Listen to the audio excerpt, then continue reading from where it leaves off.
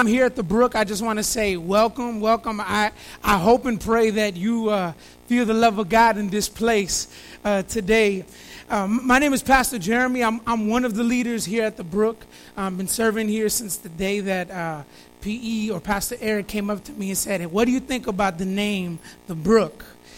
And it's been an honor to serve God here. And I pray that today, man, you just get to know the great love of God. We want to be honest. There's a lot of things going on in our congregation right now. It just seems like Satan does not let up on his attack over our lives. We have a few people who are sick in our church right now, namely our brother Angel. Continue to pray for him. We want to continue to pray for his health. And we want to continue to see God move miraculously. God ultimately has the final word. So that's what we're waiting on. So would you join me in prayer?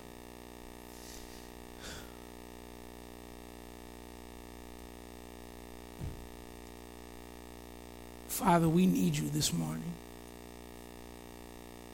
Lord, I need you this morning. Father, today we come with many worries, Lord, many concerns. Lord, and if we're honest, many of us even might feel like you failed us. Lord, and many of us know too that we failed you. God, and this morning, Lord, I just want to pray, Lord, that you would give us a word. God, that you would lift our head from where we've been and where we are. Heavenly Father, I want to pray for our brother, Lord, Angel, right now. God, I want to pray over his body. Lord, I want to pray, oh God, that you would bring healing. That's what we ask you for, Lord. We ask that you would bring comfort, that you would bring strength, Lord, and that you would remind him, Lord, that he is not forgotten. God, so we just intercede for him right now, Lord. For the rest of us, God, we just want to pray, Lord, that your word would massage our hearts, Lord. We want to pray that your word, Lord, would give us hope, and that your word would give us truth, Lord, and that your word would teach us how to walk this morning, Lord. God, I'm so broken, Lord. God, that I'm not deserving of being a preacher of your word, Lord. But I thank you, Lord, for your grace and for your mercy, Lord. So I just ask you, Lord, that you would use me this morning. And I ask you, Lord, that you would use your word, Lord, to bring comfort to people, no matter what they've done, Lord. We pray this in Jesus' name. Amen and amen. Last week we talked about how did I get here? And it's the story of King David. King David was a man who was known as being a man after God's own heart. And as a man after God's own heart, he did some pretty incredible things because he walked closely with God. Yet when he moved up to being king, the promise that God gave him, last week we talked about how King David got a little bit too comfortable and he fell into some deep sin. And Pastor Eric preached about the question, how did I get here? How can we go from one moment to praising God and walking with God, and then the next moment failing God and covering up and living in secret for a long time? How did we get here? Well, today, I want to talk about how do I get out? How do I get out? We're going to do something a little bit different right now. Could you look to your neighbor and say, how do I get out? Okay.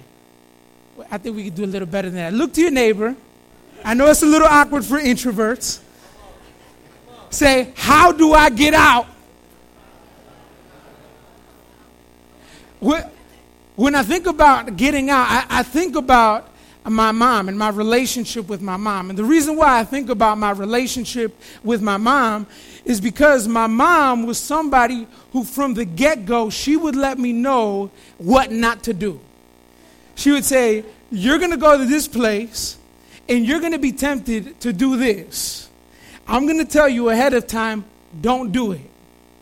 As a matter of fact, as I was thinking about the children going to the children's church, I thought about my mom for a second because I vividly remember I was going to children's church, kind of like the Brook is, going downstairs, and the teacher was like right next to me, and my mom stops me and the teacher, and she points to the teacher to look at me, and she has this conversation with me, and she says, Jeremy, if you misbehave, if you don't do what you're supposed to in class, and Jeremy, if you talk back to your teacher, you have a problem with me.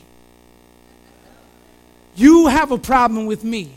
And she's going to tell me that you messed up. You're going to have a problem with me. So I was like, man, this is really awkward. Really embarrassed. You see, my mom established a law. And my mom established a law because when I was outside of our home, she wanted me to reflect our home. Even more than that, my mom established a law because she wanted to protect me from danger. There are certain ways that I should have acted no matter where I was, because failure to act that way would put me in some really deep danger. But furthermore, and this was the scariest part to me, is it protected me from her wrath. I didn't want to go home getting in trouble with my mom, because the stakes were higher with my mom than it was with my teacher. And you see, God has a law. And God gave this law so that we could reflect him. And not only did he give us this law to reflect him here on earth, God also gave us this law in order to protect us from danger. And not only just danger that we face in the world, God gave us a law in order to protect us from danger of himself. Because God is holy and God is just and God has called us to live for him. So failure to not do that ultimately ends up in us making ourselves enemies to God. So the question is, what is God's law? Before we get into anything. And God's law is summed up this way. In Matthew 22, I'm going to read it to you, verse 37 through 39. Jesus, he says this about God's law. He sums it up. He says, this is the law. Love the Lord your God with all of your heart and with all of your soul and with all of your mind.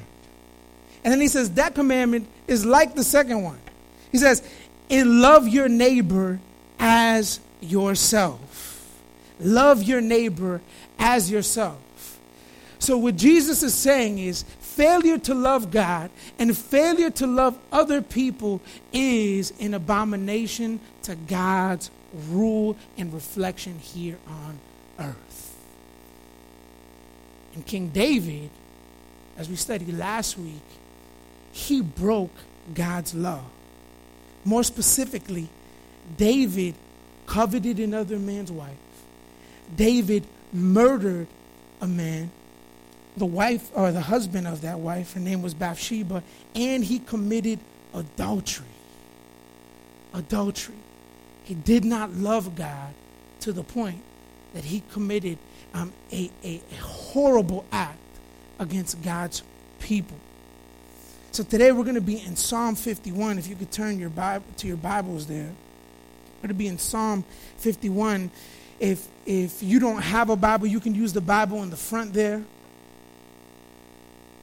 Psalm 51. And we're going to be looking at the entire psalm. And in the Pew Bible in front of you, or the seat under you, it's page 474. 474. Psalm 51. Psalm 51. And what we're going to see in Psalm 51 is we're going to see the character of God. We're going to see the wisdom of God. And then what we're going to see is the cleansing of God. So we're going to see the character of God, the wisdom of God, and the cleansing of God. And this is our only hope. Only hope. But the first thing that we see is the character of God. But more specifically, what we're going to see is that the character of God overcomes our failure before God. I want you to read with me in verses 1 and 2.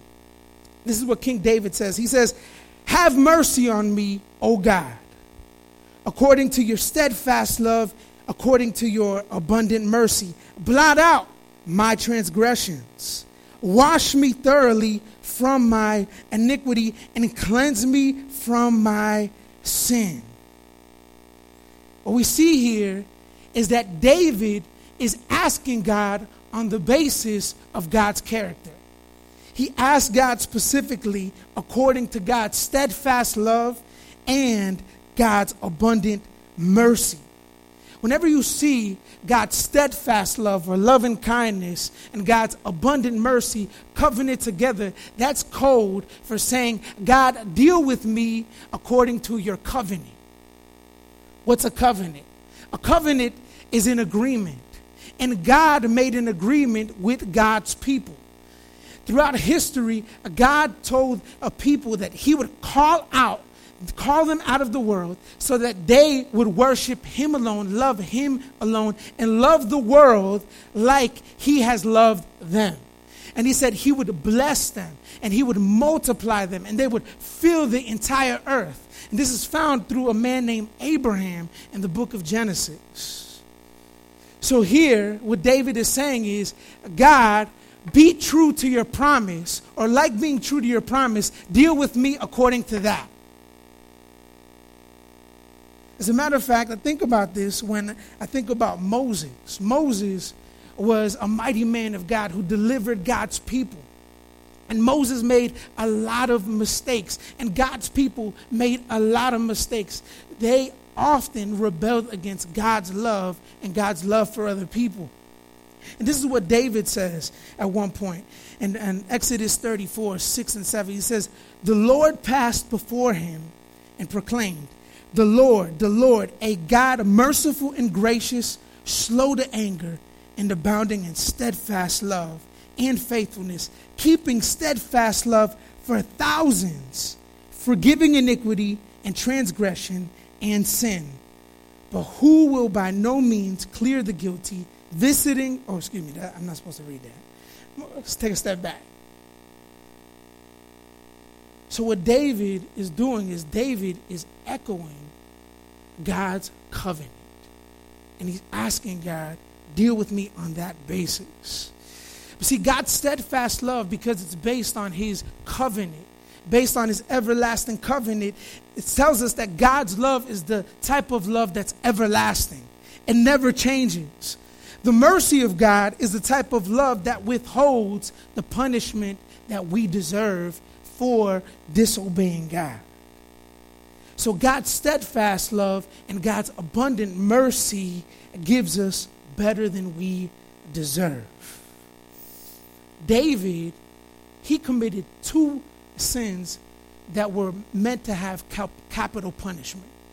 David, under God's law, because he had adultery with another woman, he was supposed to be stoned. And not only that, David was supposed to be stoned because he murdered a man.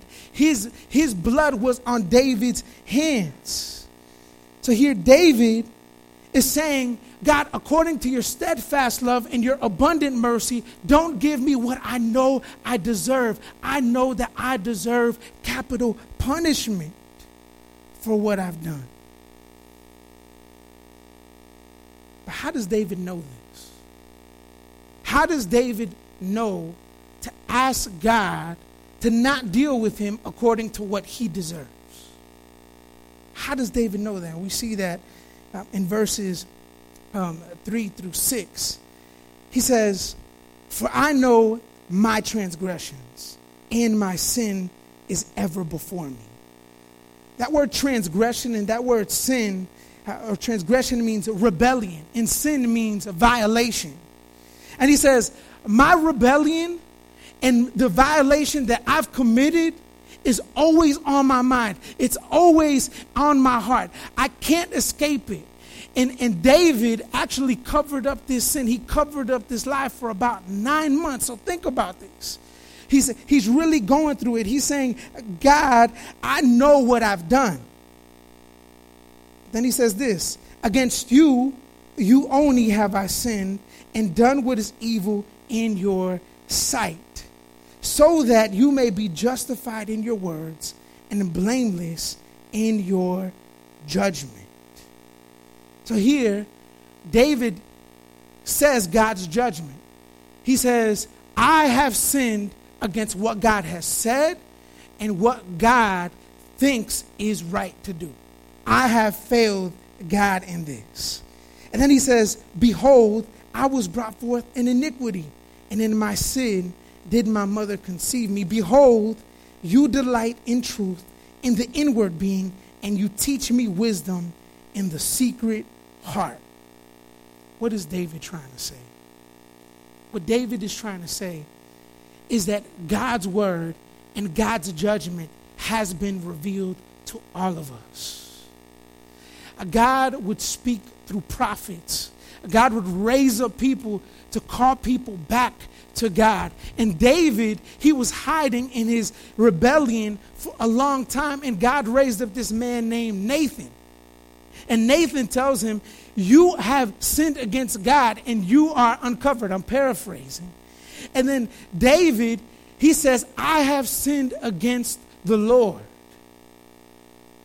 And throughout history, God raised up other prophets that recorded this Bible, and this is how we know what God's judgments are for our lives.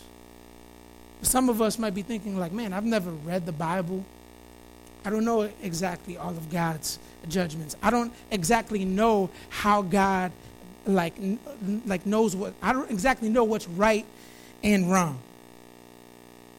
And I was thinking about this, and I was thinking about children. You ever seen children? When you tell a child not to do something, what do they often do? They do it, right? They're like tempted to do it, right? The moment you tell a child, don't touch that enchufle. I don't know what that's called. The power. What is that called in English? The power outlet. Sorry. What does the kid do? They're like itching to like touch that power outlet. Right? But even further, I was thinking about this, and I ran across this anthropologist. Anthropologists study culture. They study specifically cultures that are not Western or not technologically advanced. They're like isolated away from everything. And anthropologists have noted that in any society, even if they don't have contact with like technology and things like that, people have a moral sense of right and wrong. Every person.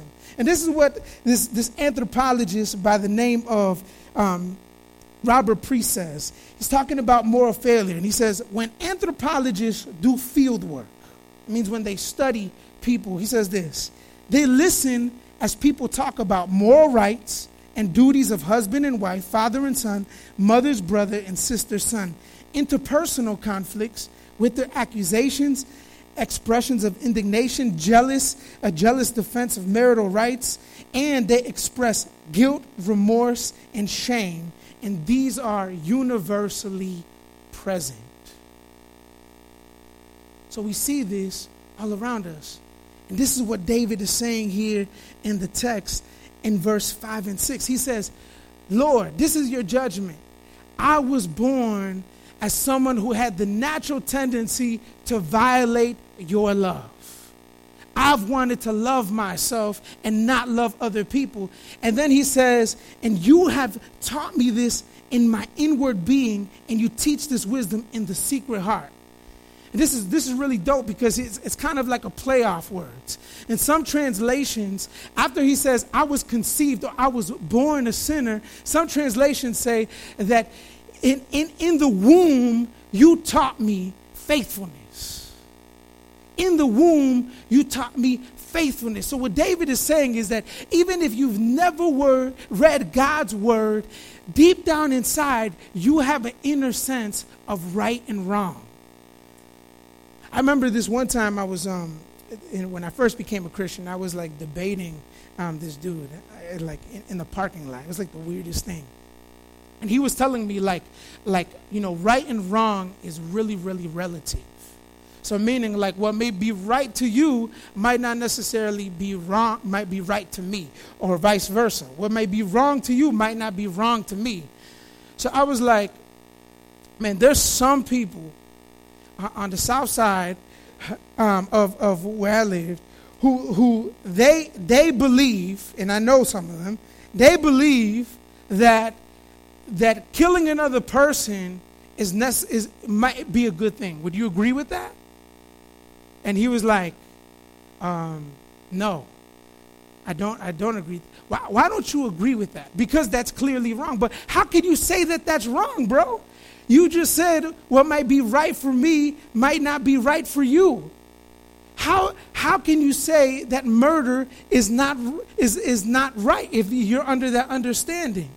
Now, I wasn't trying to like beat him up at that time. I was just saying, fam, that is so inconsistent for you to say. There is clearly a right and a wrong, and we all know it. And what David is doing here is he's clarifying that for us. He's saying God gave us that sense of right and wrong. And this is the reason why that sin constantly and always overwhelms us if we don't deal with it. So we see David begging God to remove his violation and his rebellion according to God's character. And then we see David saying that God's word and God's judgment is what reveals right and wrong, and we all know it. But David doesn't just stay there. And I hope this is the good news for us. David begins to use this illustration of God's cleansing power. Recently, I got my wife's car detailed. I had never got in a car detailed because I've never had a dope car. So I had no reason to do that. But it was real cool because I went to go get the car detailed, and like we got there and they greeted me with like a hug. It was like amazing. And then they were like, well, what do you want to do? I'm like, yo, give it all to me. You like hook it up for my wife. So I see these dudes and I'm like watching them. You know how like when you go into a detailing service, you could see from the mirror like everything that they're doing, right? So these guys, I mean, they're like waxing everything. They're like taking out paper. I mean, they're doing all kinds of things. They start cleaning it out. They start taking all the gunk out of the sides. And then they go outside and then they begin to wash it and wax it. And then it looks nice. And then we roll in the car and you just feel like, man, I'm the man right now. I'm the man right now in the lady's car. But it's fresh. And you just feel this sense of, man, this thing is clean from the inside out. What's in David's inside? Join me in verse 7. He says, purge me with hyssop, and I shall be clean. Wash me, and I shall be whiter than snow. This is language of cleansing. So this is to say that David's violation and rebellion of God got so bad that he feels dirty. You ever felt like that? Have you ever felt like that when you sin against God? You just feel like dirty, like, man, I don't even know how to deal with myself. I don't even know how to show up to church. I don't even know how to show up and see my wife, see my husband because of the things that I've done. This is what David is feeling. He says, purge me of that. But even more, he says, let the joy in verse 8 and let me hear joy and gladness. Let the bones that you have broken rejoice. So he says, man, I feel dirty, purge me. And then he says, man, I am so sorrowful. I'm so sad. God, please, let me rejoice.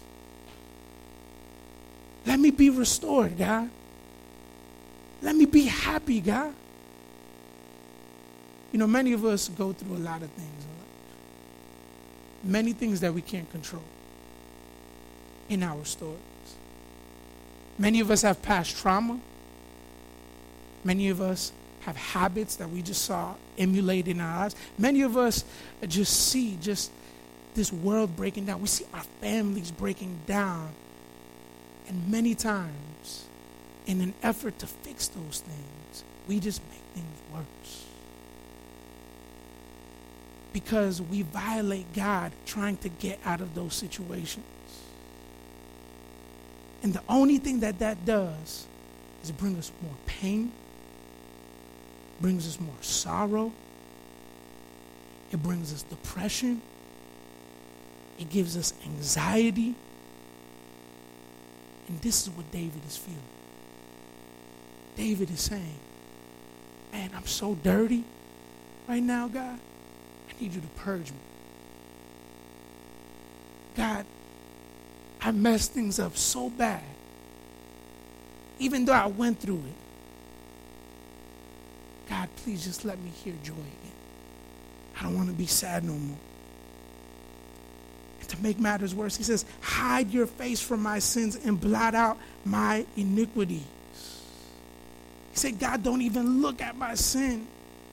And that's the way that sin is. Sin not only makes us unclean, and sin not only makes us sad, sin makes us ashamed. We don't want to tell people. We want to hide. We don't even want God to see us. Because we know that God sees us. We know what we've done is wrong. We don't want God to see that. We don't want people to see us. And here, this is what David feels. David says, hide your face from my sins, oh God. Hide your face from me. Hide your face. Don't look at what I've done. You know how desperate you have to be to tell God, don't look at what I've done? It's one thing to say, man, I don't want other people to know what I've done. It's another thing to say, like, God, I don't even want to be with you. I don't even want you to look at me. This is what David is feeling. But in this, we see a glimmer of hope. We see a glimmer of hope. Because David knows something about God. He says, create in me a clean heart in verse 11. Verse 12, he says, restore the joy of my salvation. And then he says, uphold me with a willing spirit.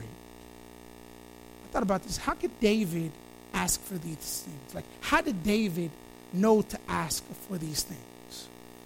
Well, in order to understand that, you need to understand that David needed a priest. And that day, David needed a priest.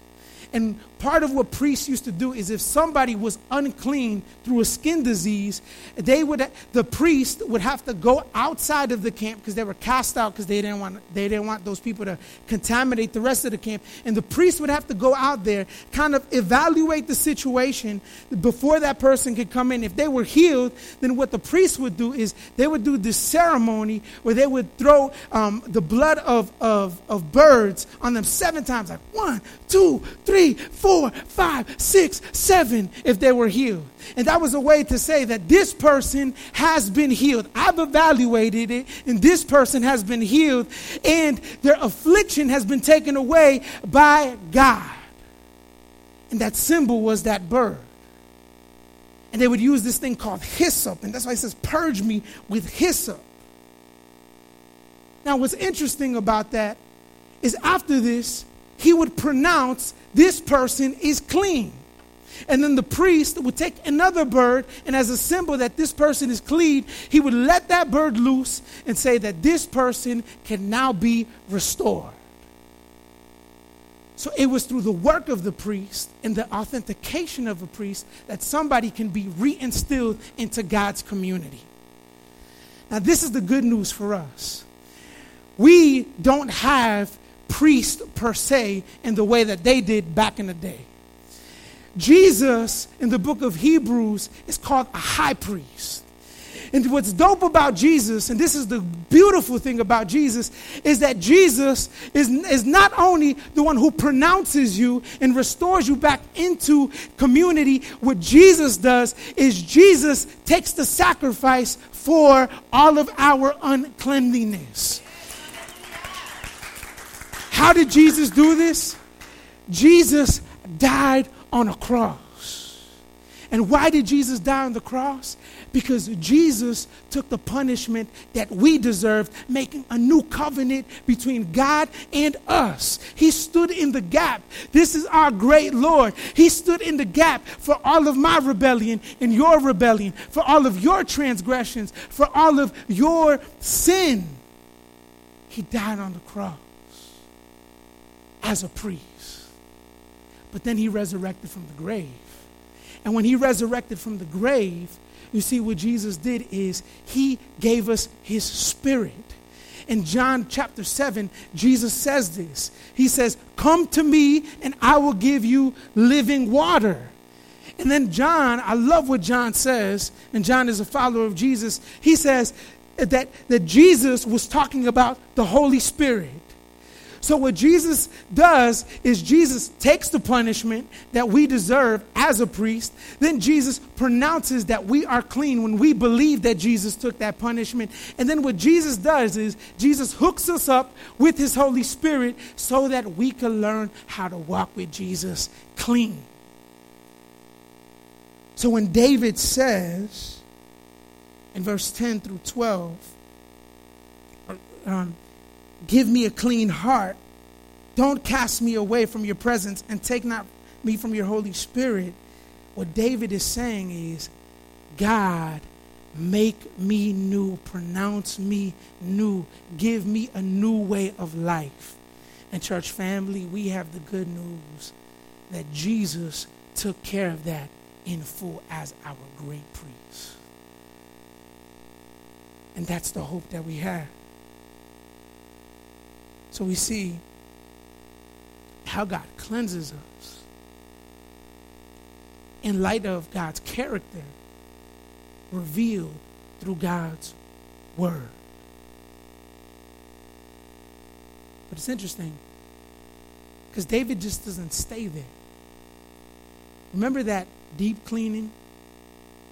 I said, they did a deep cleaning to my wife's car, and then I was outside just chilling, rolling. And I hope people were like, "Yo, that's a fresh car." This is what David is trying to illustrate. David is saying, "God, please clean me."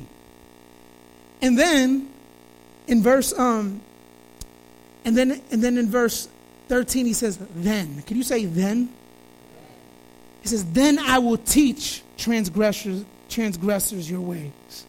He says in verse 14 at the end, "My tongue will sing aloud of your righteousness."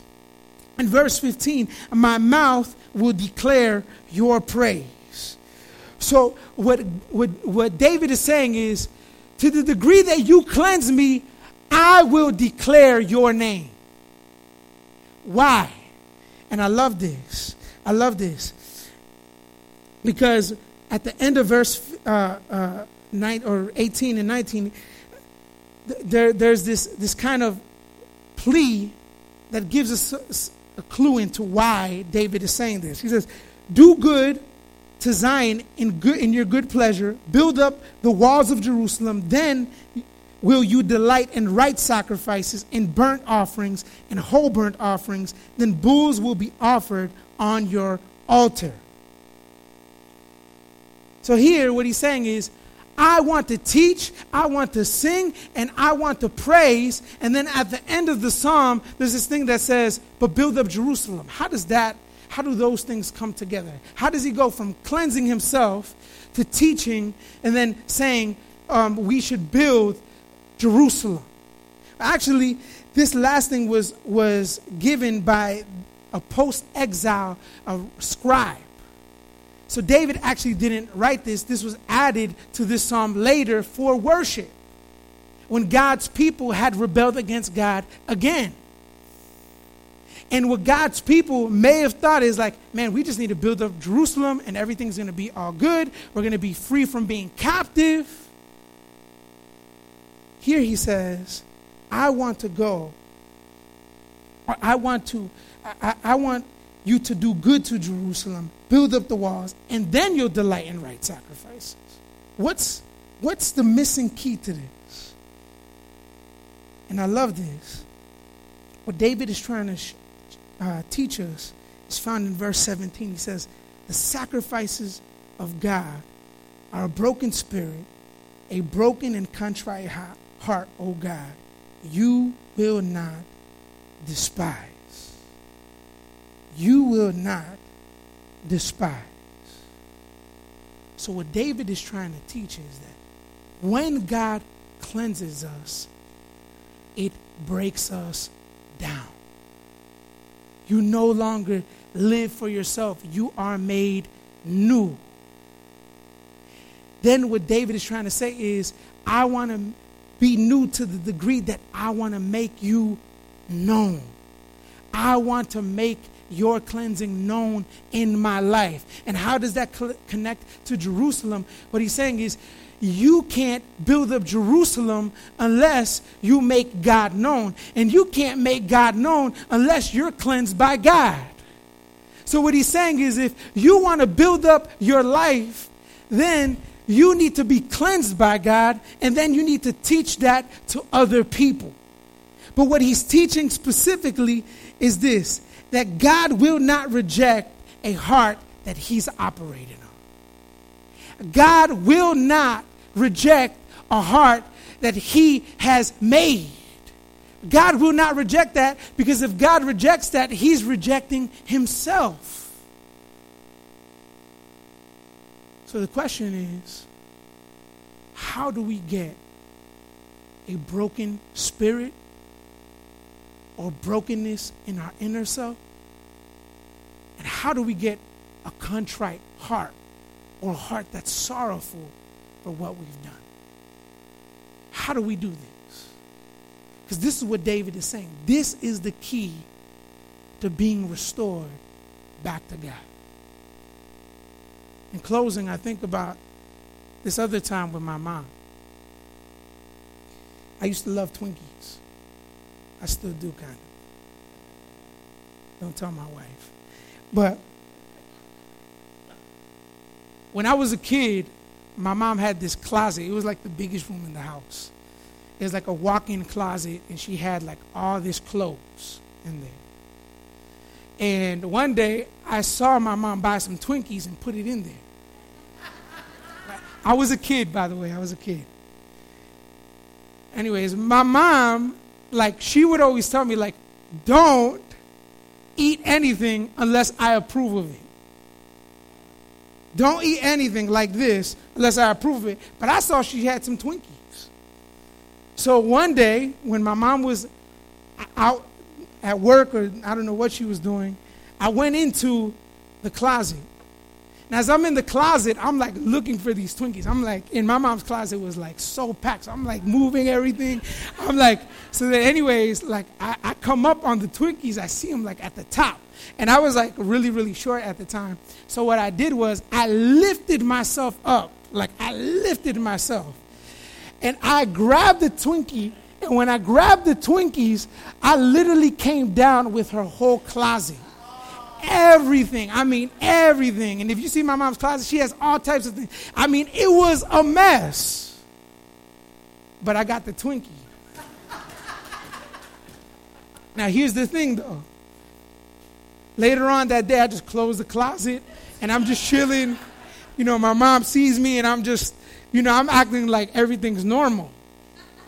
So my mom began to ask me, like, hey, Jeremy, are you okay? And I'm like, yeah, I'm okay. She's like, did you do something that you weren't supposed to? And I was like, nah, why are you asking me that? She leaves me alone for a little bit. Later on, hey, Jeremy, did you do something you weren't supposed to? I'm serious. And I'm like, nah, Mom, I didn't do anything. Why are you accusing me, Mom? Stop accusing me of stuff.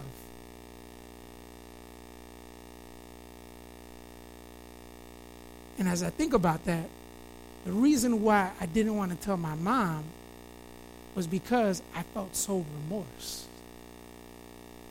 I was ashamed that I went through all of that and did all of that just for some Twinkies. I didn't even want my mom to know I did that. So what I did was, before she came, I tried to fix it and I was like, oh my good, I'm not even good with tools, and I'm trying to do that, and then I just closed it, and I'm like, man, and I just feel like this guilt of like, damn, disobeyed my mom. I ate the Twinkies, they weren't that good. Now I feel sick, and now I gotta cover it up. I hope there wasn't a snitch around. I mean, I'm going through it in my young mind.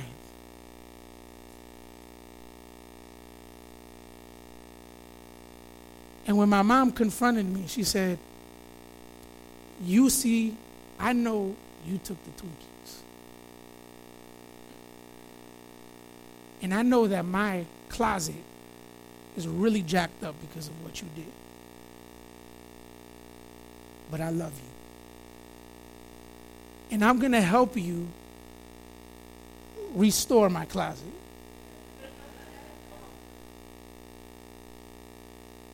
Baby, next time, just tell me what you did.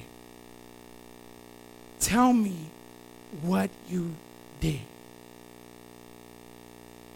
Man, I think this is what David is illustrating right here. David is telling God what he did. Why? Because he knew God's character according to God's word. And according to God's word, he knew that God could cleanse him.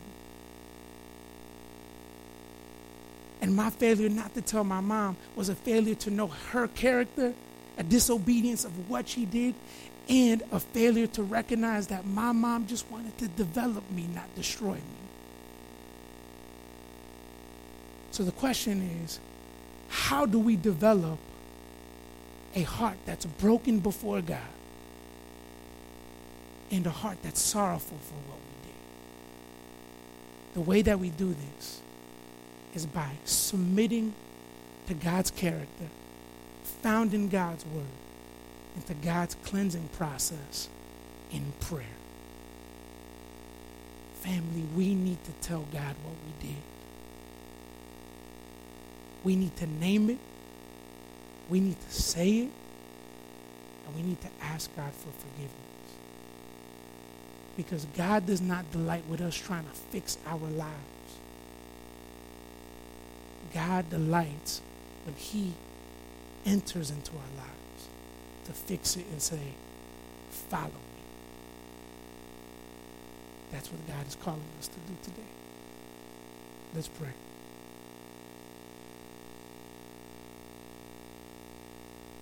Father, we come before you, Lord, because we need you, Lord. God, and right now we just want to say we're sorry, Lord. We're sorry, Lord, for those times that we've offended you, offended others. God, and we ask you for forgiveness, Lord, for our sins. Matter of fact, can we all stand up, church family? Maybe you could repeat after me. Heavenly Father, I confess that I have sinned against you. Father, I confess that I've been hiding my sin in many instances.